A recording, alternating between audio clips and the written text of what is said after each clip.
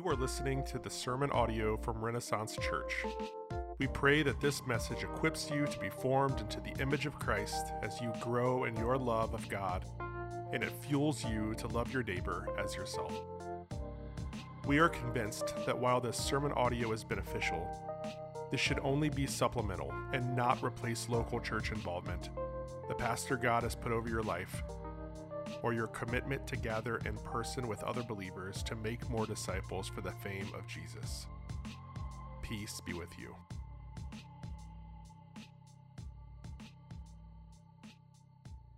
Now, there is much that can be said and has been said on the topic of divorce and marriage. There's so much to be said that we don't have enough time in one 35-minute sermon, let alone a 60-minute sermon, let alone an hour and a half sermon. Who knows how long I will go for today? Because on these two verses alone, you can find books that fill libraries. If you guys have ever seen or watched the director's cut of some movies, like the director's cut of Lord of the Rings, it's like it's so much longer than the already long version of Lord of the Rings. I just want to let you know there is a preacher's cut of this sermon stowed away because I don't have enough time to unpack everything that you just heard read here. And many of you are going to have more questions leaving this sermon than you probably had coming into this sermon. But the beauty of a Christian community is that the church is not just on Sundays. That we exist as a community every day of the week to care for one another, answer each other's questions, be patient with one another, and be steadfast and commit to long suffering with one another as we dive into these difficult topics. And so what I would love to do, just for a couple minutes before I get into teaching this text, I want to set us up with a few qualifications before I teach the meat of this passage. The first thing, what I want to attempt to do here, is what I attempt to do every week when I come before you, is to not add to Jesus' words nor take away from Jesus' words. I don't want to add to Scripture or take away from the historical context that this was spoken in, because we cannot treat Scripture like a prepared meal that we prepare at the beginning of the week, only to be taken out when we need it like a proof text for a topic. No, all of Scripture has to be read in the context of the whole of it, that this passage exists not in an airtight Ziploc baggie for our benefit, but no, it exists in the context of one large sermon, the Sermon of the Mount. It also exists in the context of all of the Gospel of Matthew, as well as all 66 books of God's holy and inspired and written Word. So what we are aiming to do here is not make this text mean something to us that it did not mean to them. We do not want to make this text mean something to us that it did not mean to their original audience, to Jesus' original hearers. That's the first thing I want to qualify this with. Second, many of you in here are not yet married, and it's very easy for you to hear this text and check out. I want to plead with you to lean in, to listen. Many of us, we come to the books of the Bible like this, and we come with our debit card of experiences, and we treat it like an ATM, expecting to get an emotional boost or a word for today. And you've heard me use this illustration before. We have to come to God's Word like a savings account. Like we're putting in little bits of wisdom and wealth over time so that when we need it most, we will have Spirit-filled responses in those moments. And to the unmarried in here, let me just plead with you. I need you to know the teachings of this passage for my marriage's sake. I need you to know the teachings of this passage for your friends' marriages. It's not just married people who are allowed to teach married people. Can I get an amen? It's not just single people who just teach single people. No, we don't believe that Scripture says you have to have the same life experience to teach somebody else. And so to the unmarried, I plead with you to lean in, to be ambassadors of reconciliation, because some of your friends' marriages are in trouble and they need this truth. And God so loves your friends that He's going to send you with the presence of Christ to minister to them as ambassadors of reconciliation. The third thing I want to preface this with: there are many in here who've been affected by adultery and divorce.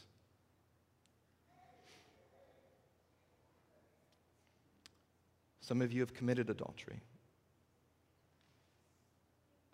Some of you have been victims of your spouse committing adultery on you. You know the hurt. You know the tears that this brings. And some of you have experienced the horrors of divorce. But others, by God's grace, you've experienced the sacrificial redemption and forgiveness in your marriage, even though your spouse might have committed adultery on you. And hearing teachings on this just opens up those wounds even more. And not only have marriages been affected by this, but there's parents who are now or recently have watched their grown children be ravaged by adultery and divorce. There's even children who watch their parents suffer from divorce and adultery. And even when I talk to grown men and women today, they're still suffering the consequences of their parents' divorce when they were 5 years old.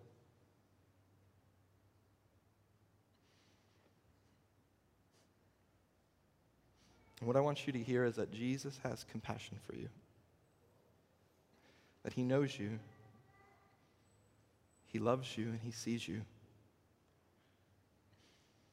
Finally, fourth, as I prayed and typed out these thoughts of what to say to you, I was in tears for you.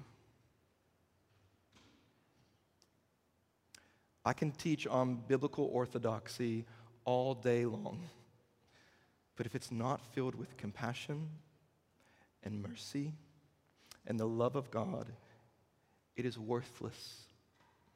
It's like a loud, clashing gong that is annoying to all its hearers. That if I teach this without compassion, I'm no better than the Pharisees that Jesus had woes for. And so my hope and prayer today as I teach this is that you would feel and experience the compassion of Jesus as we dive into this difficult topic. And because I'm convinced that Jesus' teaching, not just on this subject, but all subjects, is intrinsically good.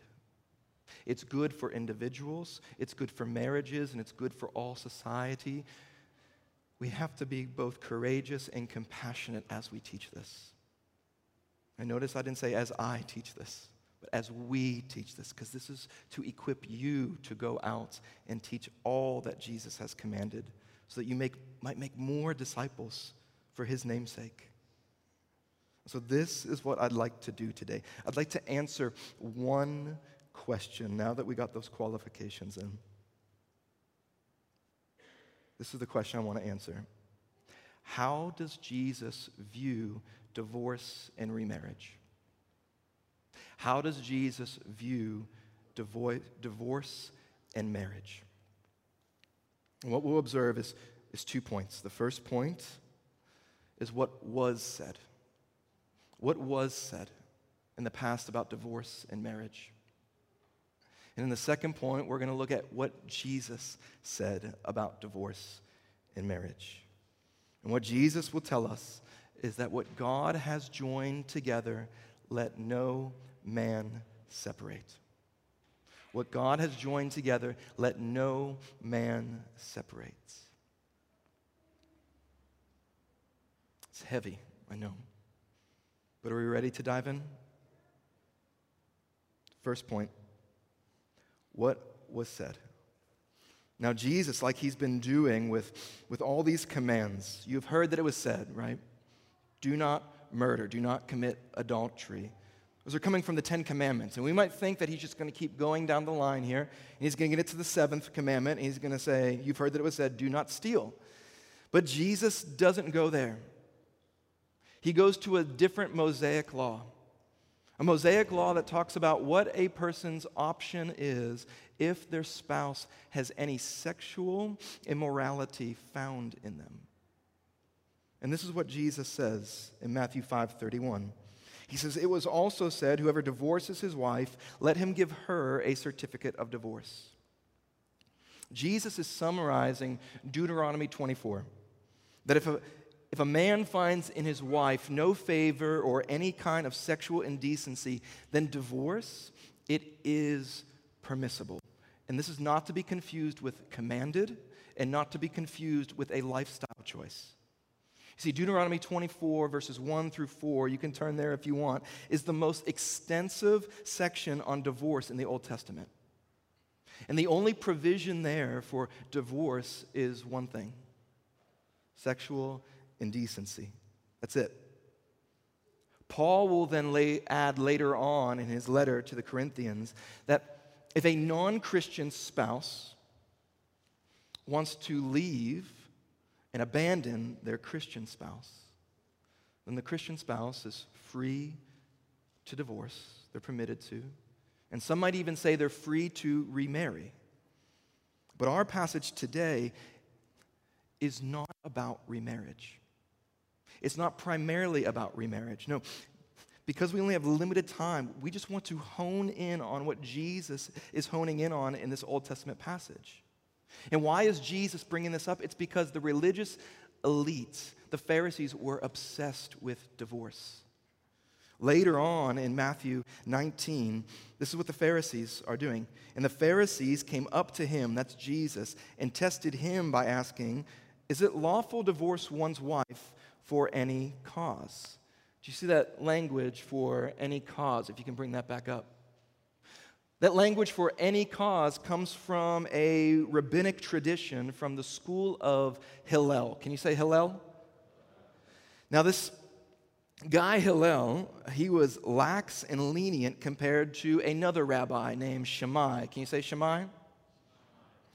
Now Shammai was to the letter and to the spirit of the law. But Hillel, when he interprets these words from Deuteronomy 24, we'll read them here in verse 1, he says, when a man takes a wife and marries her, if then she finds no favor in his eyes because he has found some indecency in her, and he writes her a certificate of divorce, this rabbi, he taught that no favor in the husband's eyes and sexual indecency in her means anything that the husband wants it to mean to satisfy him and to benefit him. See, in those days, the only people who can file for a certificate of divorce were men. Therefore, husbands, if they got tired of the way their wife looked because they were too fat, too skinny, didn't like the color of clothes they wore, they could get rid of them. It was even written in Hillel's school that if he didn't like the way that they cooked for them, if they burnt their food, then they can legally write a certificate of divorce. Now, I can see the look on all y'all's faces. This is disgusting. This is wrong. Hillel's view doesn't look after women. It only looks after the benefit of the husband.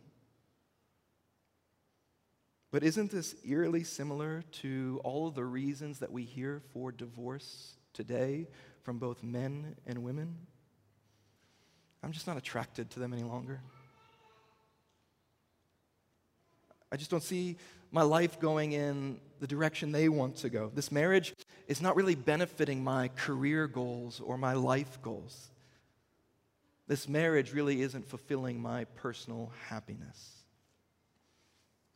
See, the reality is we are no different than the laxity and leniency of Rabbi Hillel. Some of you might even turn your nose up at him, and yet we sit and we approve of and participate in the same stream of thought as his followers, that if my spouse does not benefit me, call the divorce lawyers. That's why these Pharisees asked, can a man get a divorce for any reason? In chapter 19, verse 3. But this is how Jesus answered. Let's look at his words. He answered, have you not read that he who created them from the beginning made them male and female? And said, therefore a man shall leave his father and his mother and hold fast to his wife, and the two shall become one flesh? So they are no longer two, but one flesh. What therefore God has joined together, let not man separate. Marriage, Jesus says, was God's creational intent from the beginning. They were to exist solely for the union of the two. They're no longer two, but they're now one flesh. They exist not for the benefit of self, but for the benefit of the other and the good of the other. They are one. He says, what God has made one, don't let anyone or anything separate.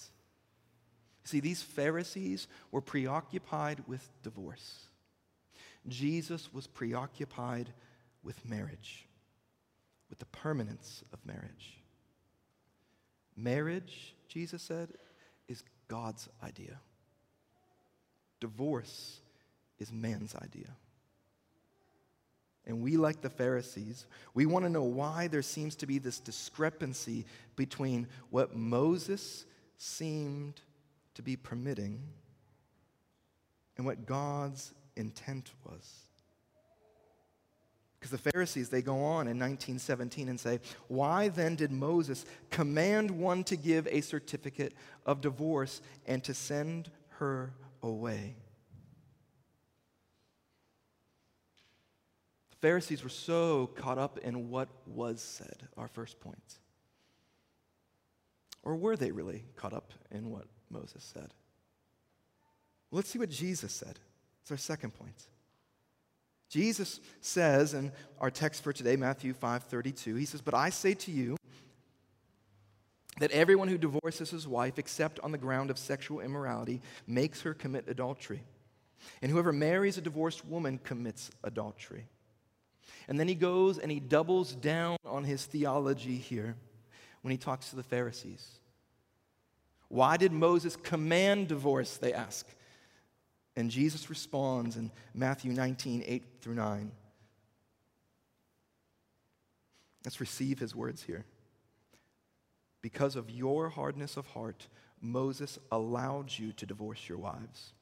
But from the beginning, it was not so. And I say to you, whoever divorces his wife except for sexual immorality and marries another commits adultery.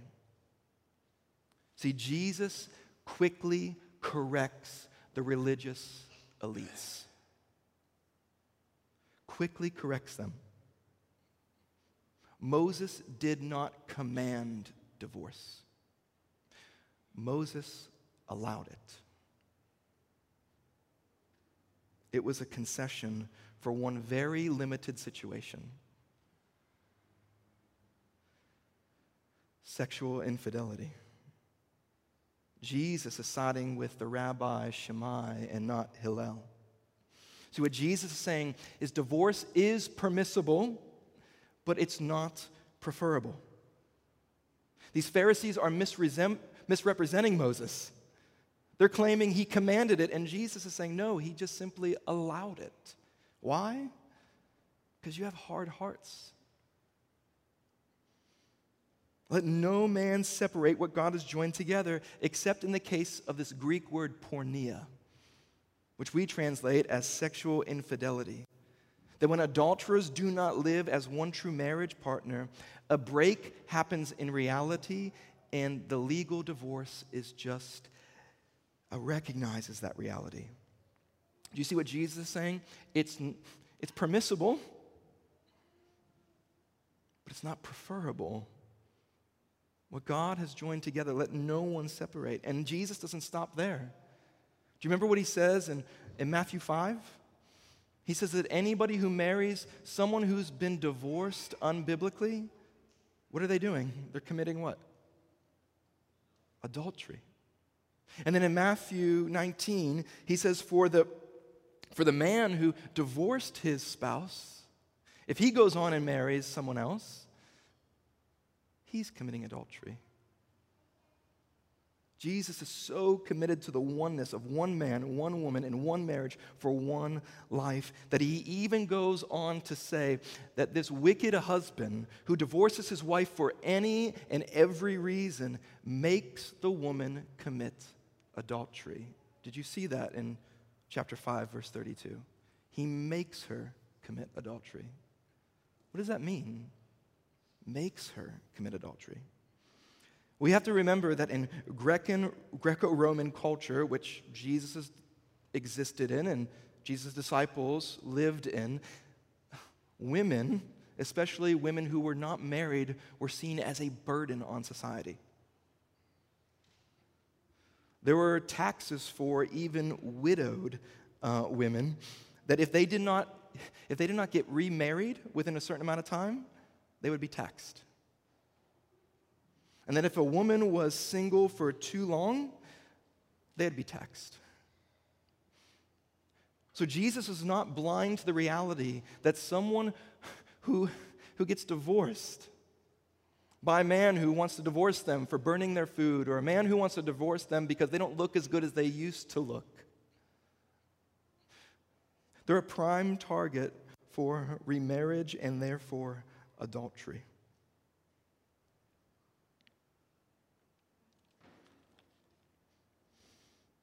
Did you notice that he's saying the only grounds that a man could do this for was sexual infidelity? And there's something else interesting going on here. In both cases, both in this text and the text that we looked at last week, who is Jesus talking to? Men.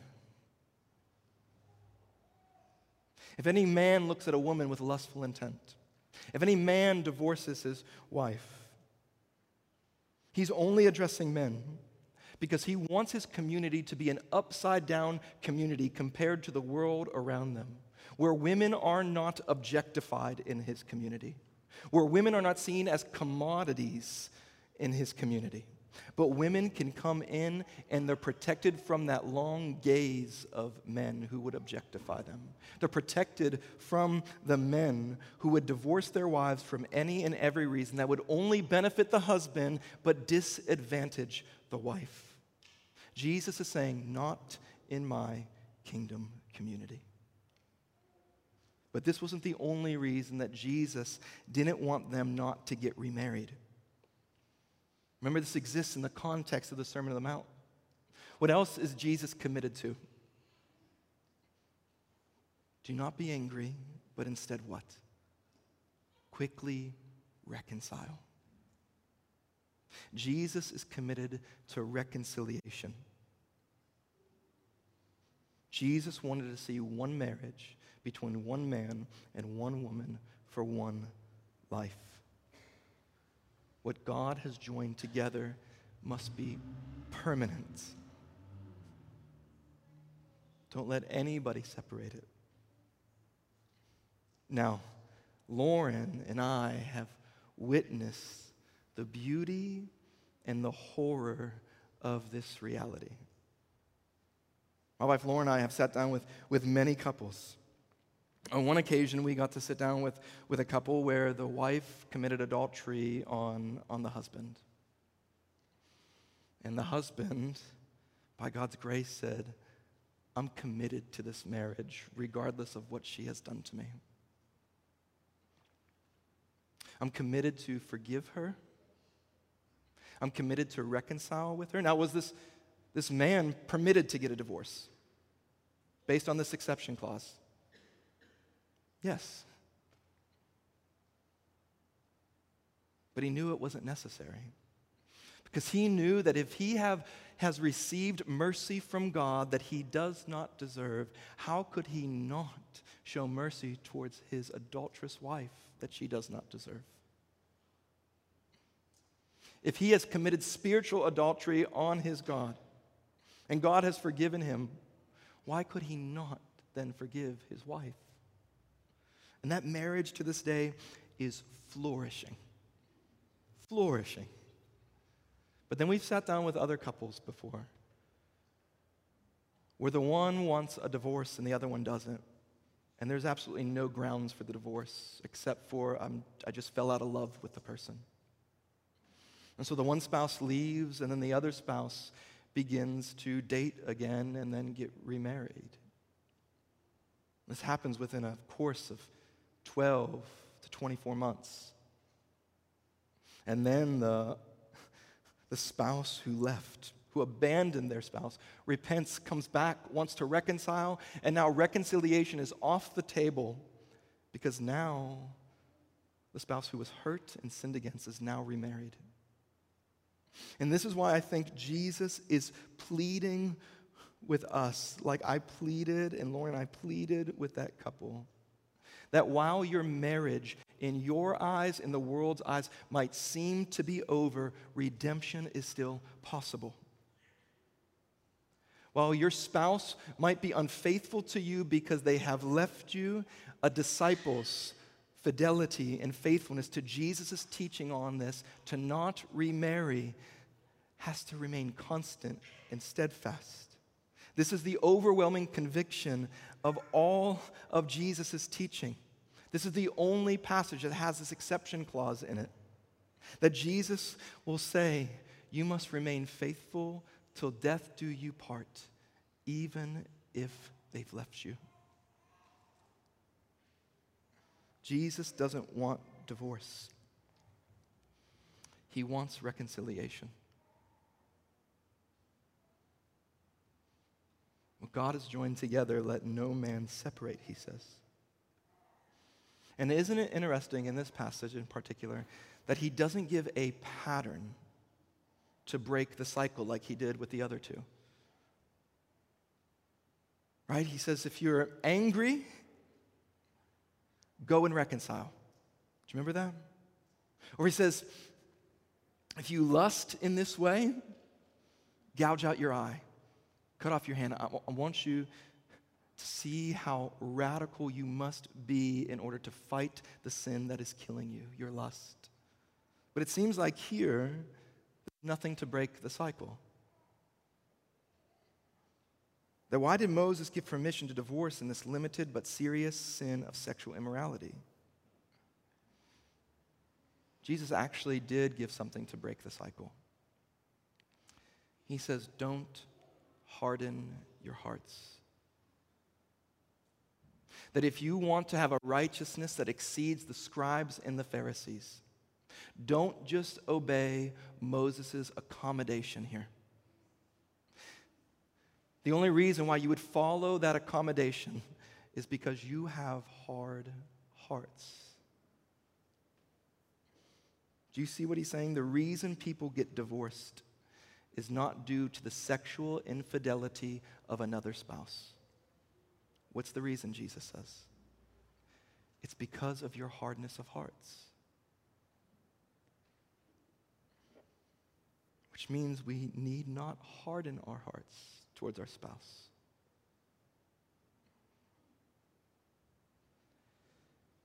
And so, husbands, where are you saying you cannot forgive your wife?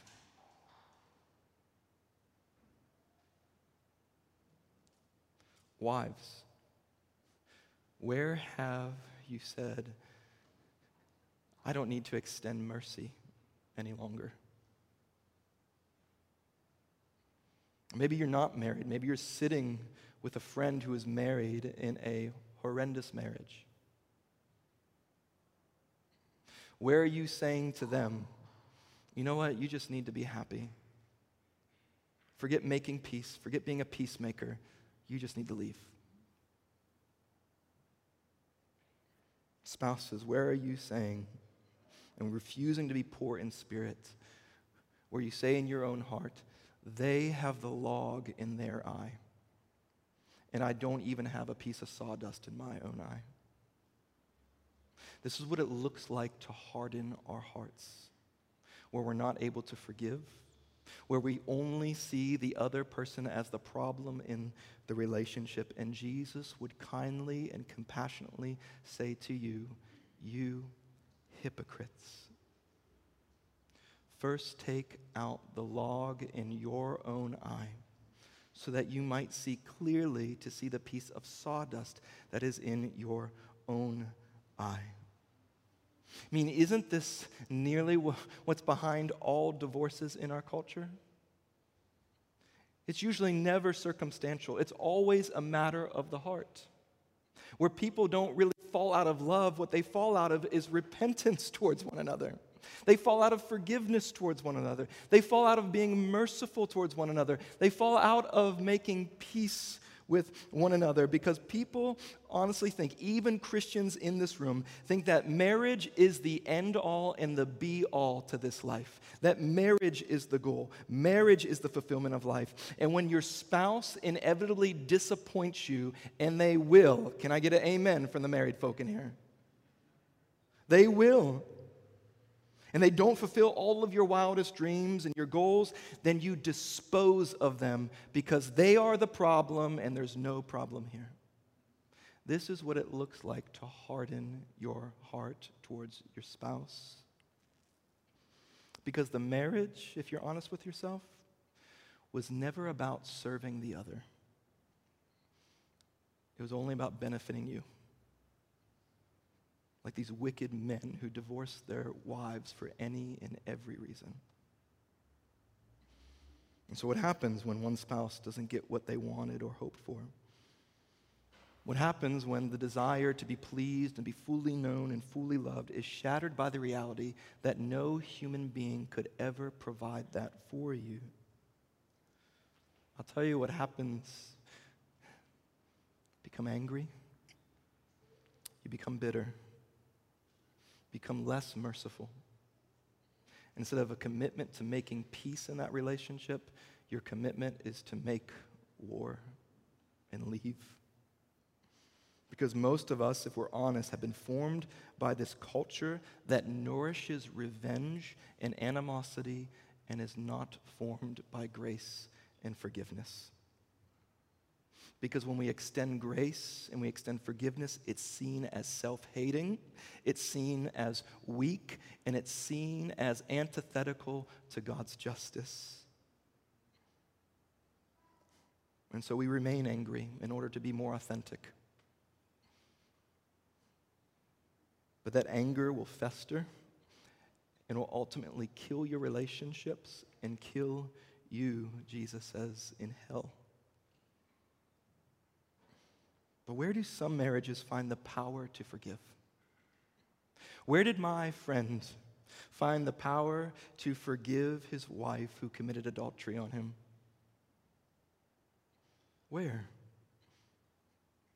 He remembered the mercy he received from God when he committed spiritual adultery on his God. He remembered that this has always been the story of God towards God's unfaithful people.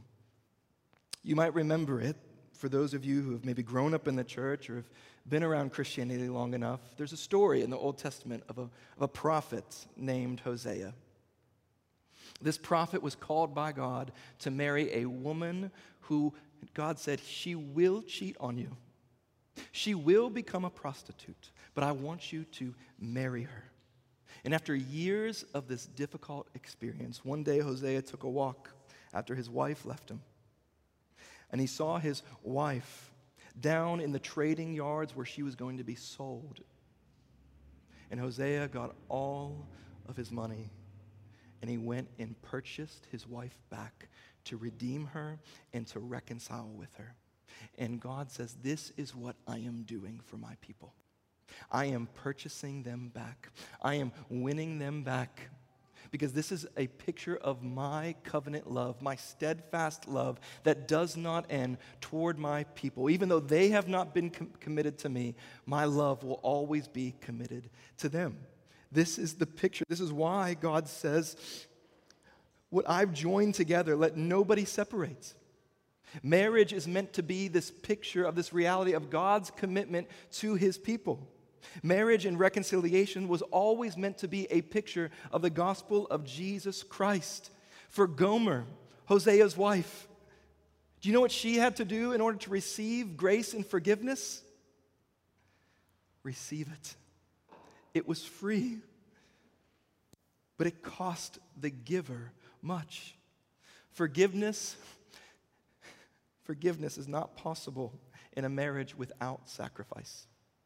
Forgiveness always requires sacrifice. No one can just forgive and just say, oh, of course I forgive you. There's no of course about it. Forgiveness is costly. That means that your heart has to be full of comfort. Your heart has to be full of compassion. Your heart has to be tender. Why? So that you can absorb all of the loss on yourself. So you can absorb all of the hurt and all the pain on yourself. So you could absorb the debt of the sin that was committed against you. You see, when you forgive, you bear the load of the wrong with a promise not to enact revenge on that person for what they did to you. When you forgive, you give up the right to pay them back with the same evil and ill work that they've paid to you.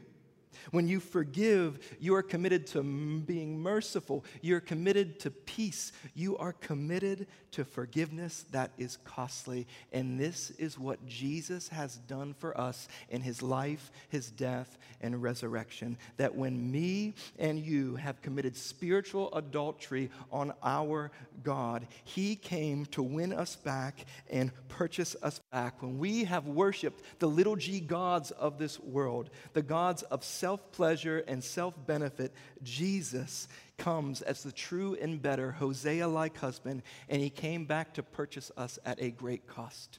For Hosea, when he purchased his wife Gomer back, he purchased with her with the money that he earned from the sweat of his brow and his hands and his feet. But when King Jesus came to purchase us back, he came to purchase us back with the blood from his brow, where the crown of thorns poked in and made him bleed. He came to purchase us back with the nail-pierced hands and feet on the cross, where he died for the forgiveness of our sins so that we, his church, can be reconciled back to God. Don't you see? Jesus didn't come for you because you've been faithful to him. Jesus came for you precisely because you haven't been. And he came to make you faithful. Jesus didn't come because you were lovely to look at or you're lovely to be with. No, he came to make you lovely and to make you lovable through his life, his death, and his resurrection. And Jesus did not come for you because you held up your promise to never leave your God or never forsake your God. No, he came because you have forsaken your God. And Jesus was forsaken on that cross because he is so committed to you, to win you back. Don't you know when the Apostle Paul says, this mystery is profound, that a husband will leave his father and mother and shall cling to his wife. This mystery is profound, and he's saying, and I'm saying, it refers to Christ's sacrificial love for his church, for you and for me. Because what God intended to be together, he won't let anything tear apart. Not even you and not even your sin. What did God intend to be together? You and him for all eternity.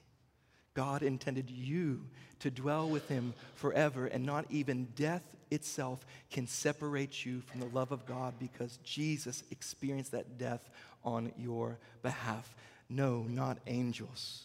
nor demons, nor powers, nor principalities can separate you from the love of God in Christ Jesus. What God intended to be together, God and man, for all eternity, he's not letting anything separate. And if this is how Christ has fought for the union of God and man, the union of you and God, oh, what does that mean as we fight for the marriages that we are involved in, fight for the marriages that are around us? That we would fight for this peace. We would lay down our lives and sacrifice ourselves and serve ourselves for not only our own marriages, but for other people's marriages. That marriage, a man leaving his father and mother in order to cling to his wife, it's this beautiful picture of Christ in the church. That since Christ has never hardened his heart towards you, never hardens his heart towards us.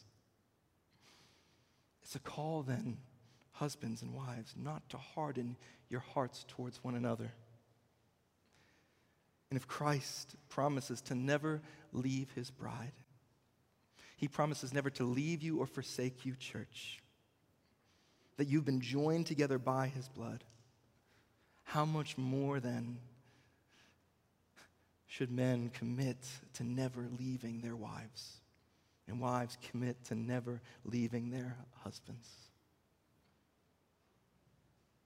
We commit to this because this is what Jesus has committed to us. Would you pray with me? Father, this truth is hard to swallow. It's hard to live. And we can't do it without you.